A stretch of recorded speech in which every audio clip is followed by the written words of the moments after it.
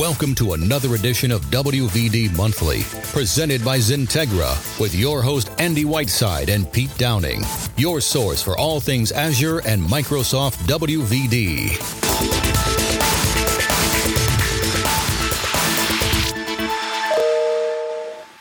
Hello, everyone, and welcome to episode 6 of WVD Weekly. I'm Pete. I'm drawing a blank. That's what we're calling this thing, right?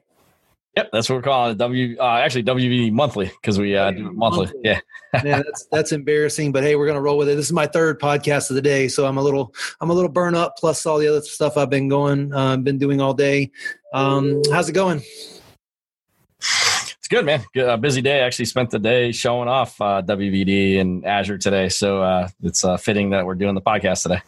So. What do you cover, just at a high level? What do you cover during those most recent workshops, and what kind of questions do people have? Yeah, good question. So today I call it my Azure Fundamentals with EUC, and I focus mainly on Citrix, but the goal is to highlight the value of Microsoft Azure with the end user compute stack, and then how does it fit in with WVD? And so, more the questions I typically will get is like, how do I save money? Do I need Citrix? Do I need VMware? Et cetera. And typically it's, once the user gets to the end of the day, they're realizing there is a good fit for the Lighthouse partners, which is Citrix, VMware, and a few others, but there is value to using them as front ends to WVD.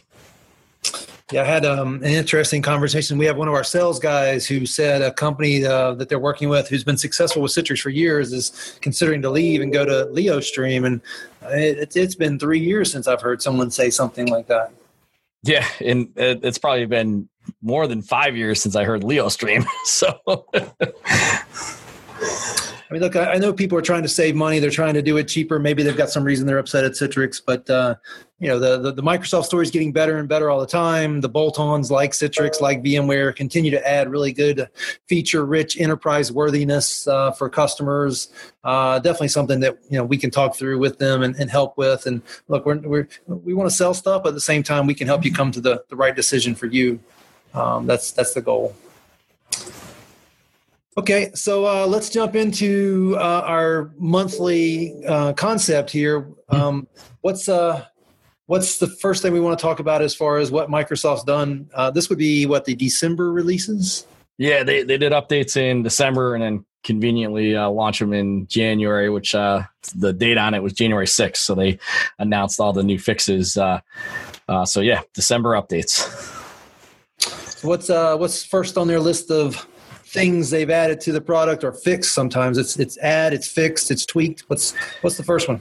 Yeah, so the first one's interesting. A lot of people have been asking for this. It's what's called Azure Monitor for Windows Virtual Desktop, and it's essentially having dashboards in front of WVD and using Azure Monitor workbooks and essentially creating little dashboards and snippets into the environment, things like logon, utilization, heartbeats, the last heartbeat a session made. So is the device communicating with the edge?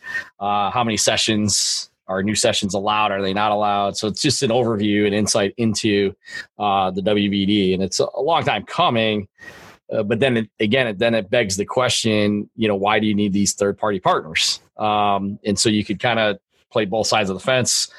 Natively it's built, but it still costs money. So when you turn all this stuff on, you're still spending dollars, and that's, I think, what you have to weigh. And so is it native, and then native versus cost? So it's going to be interesting to see how some of these features play into the partner ecosystem.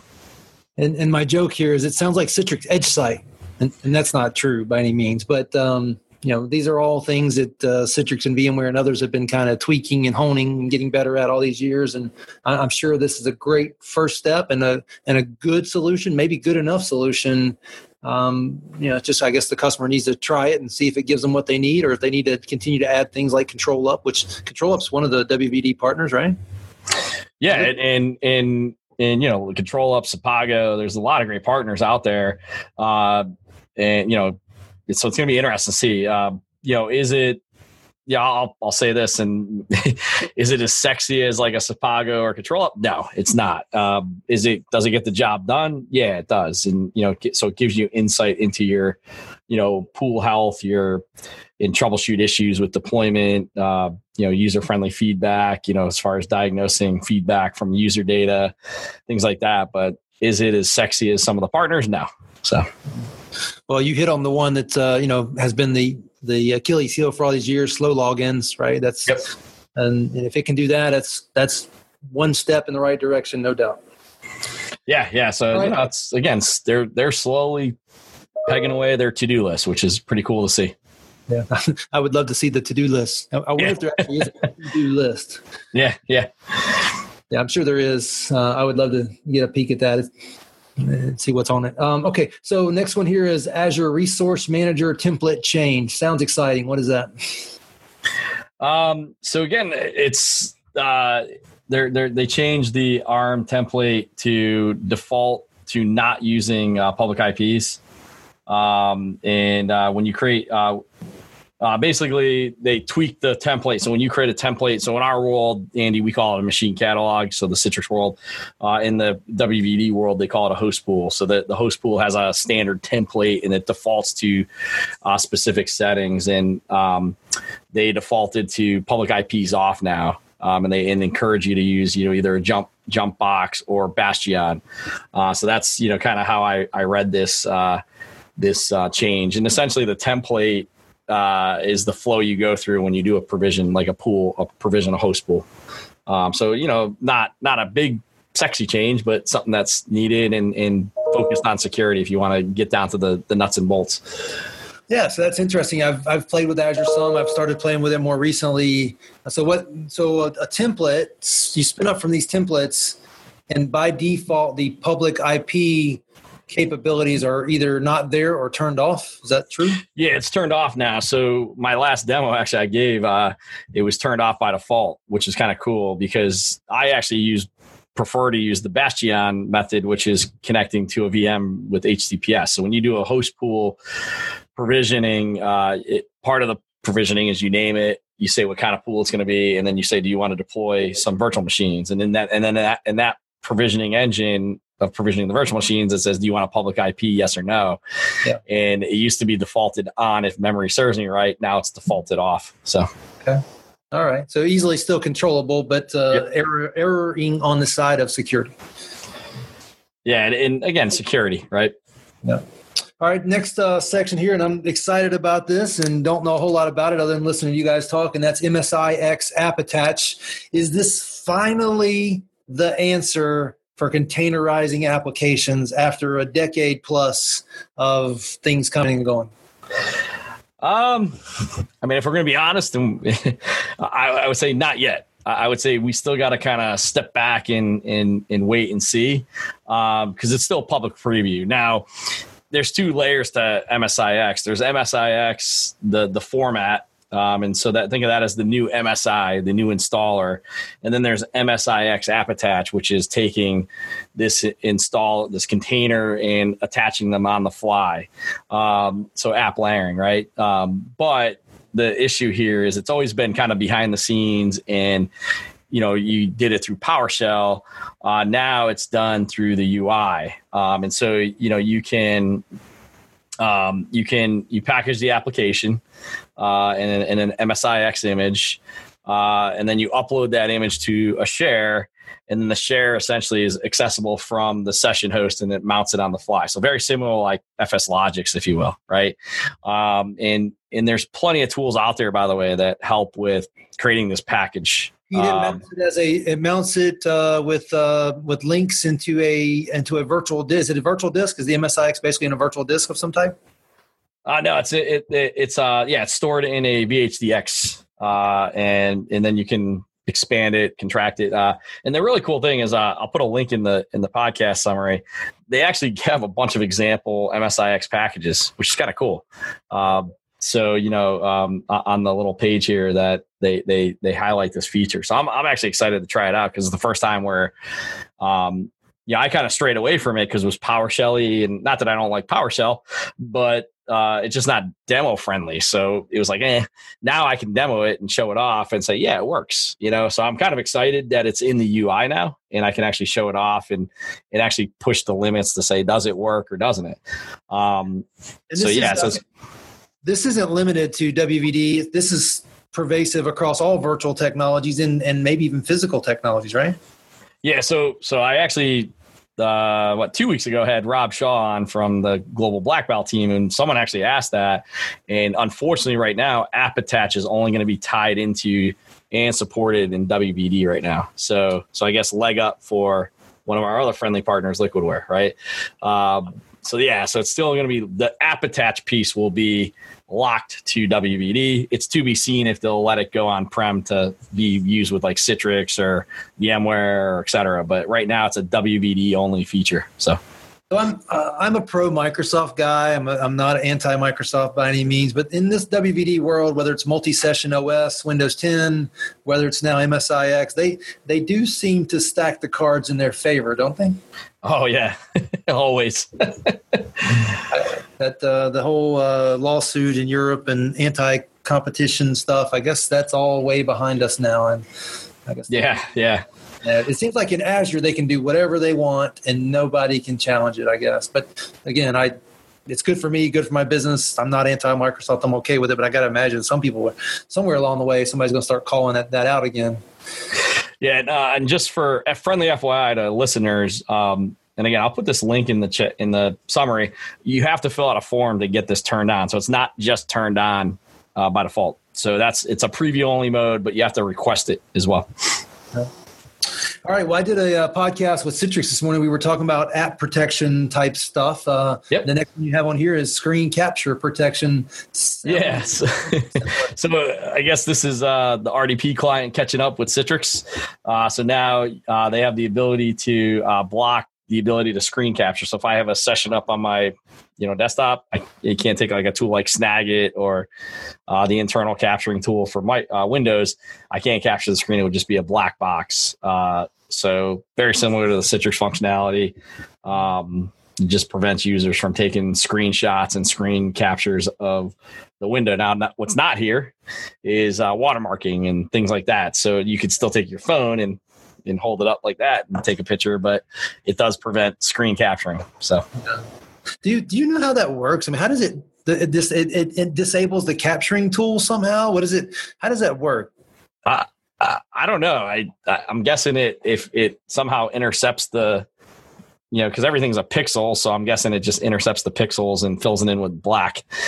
Again, if you and I knew that, we wouldn't be sitting here probably. Yeah, it's like those old days when Janet Jackson, when you can take a picture of her and some big guy comes and bops you in the head because he saw you trying to do it. I use Janet Jackson as an example. It could be anybody you want to name. Probably dating myself there, but I guess it's something's looking out for the session, it sounds like. All right. Next line here is built-in roles. That doesn't sound all that exciting, but probably very important. No, it's not. I mean, it's not exciting. They're just expanding the different types of roles for role-based administration. And actually, it's funny, when I saw this feature, I thought of a customer who I helped deploy. I can't say the customer name, but it would have benefited them if they had this.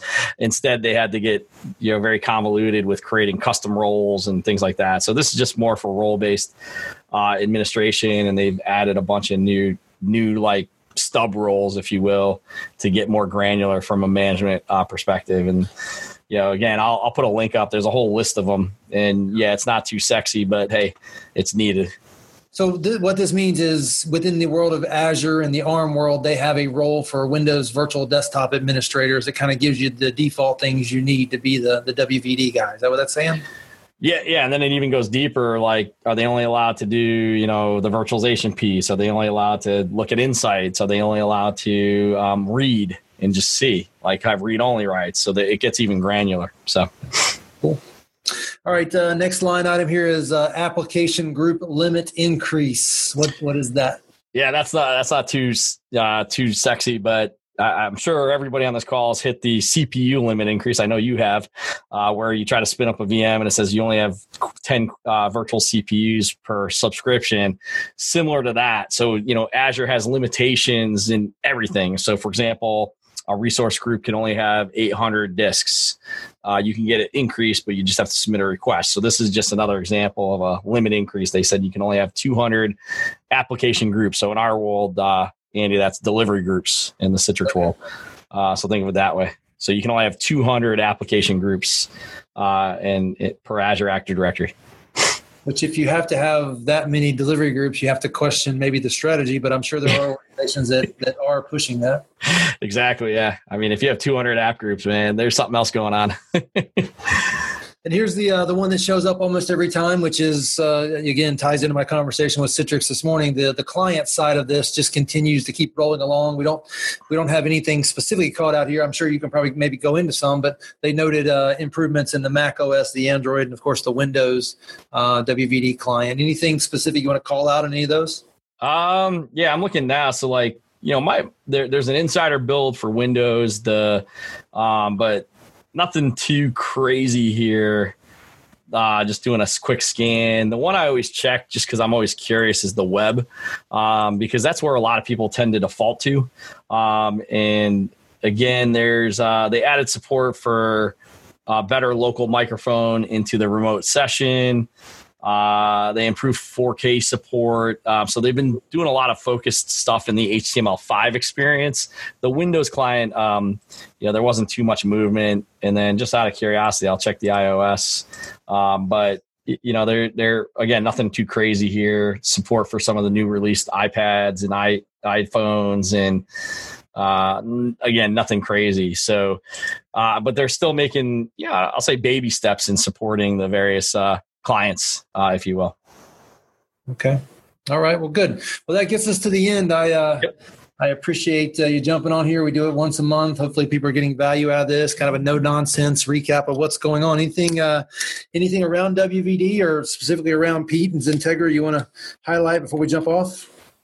I think two things. One, anybody listening, definitely, if you're going to pilot WVD, reach out to us before you do, because there's incentives to help you guys subsidize your costs getting WVD deployed and piloted. But also, if you're looking to deploy it, there's incentives to help get it deployed as well. So definitely check it out. It's called Microsoft AMP program, and it allows you to get funds to help us, a partner, help you get it deployed and not have to spend dollars out of your pocket and subsidize the cost a little bit. Other than that, I think WVD is making a lot of strides in traction, and it's going to be interesting to see where we are a year from now. It's amazing to see where they've come in a year, to be honest with you. Yeah. Are we going to get to go to Ignite this year and get a bunch of people together and celebrate WVD, or is that still to be determined? Last I checked, it's still TBD. I haven't seen a definitive date yet, and I haven't seen, and I just put my name on the list to get notified when they finalize the date. So hopefully it's in person. But if it's not, we'll have to figure something out. And I'll use that moment to give a little sales pitch here, right? If you're a Citrix customer, if you're a Microsoft customer, if you're a VMware customer, if you're all three and more, and you want to go to these conferences every year, Xentegra is committed to in reinvesting back into our customer base. So if you're out there listening and you want to attend these conferences when they get back to having them, I know a guy who owns a company that will spend the money to make sure you get there with us, and we throw a big party and we learn at the same time. Yeah, it's a good time, and it's definitely worth it. Yeah. All right, well, I appreciate you joining, and we'll catch you next time. All right, thanks, Andy. Thank you for listening to another edition of WVD Monthly, presented by Xentegra, with your host Andy Whiteside and Pete Downing. Thanks to podcast episode guests. Podcast produced by Pete Downing. If you are interested in joining a Xentegra podcast, email info@xentegra.com. Podcast copyrighted by Xentegra LLC.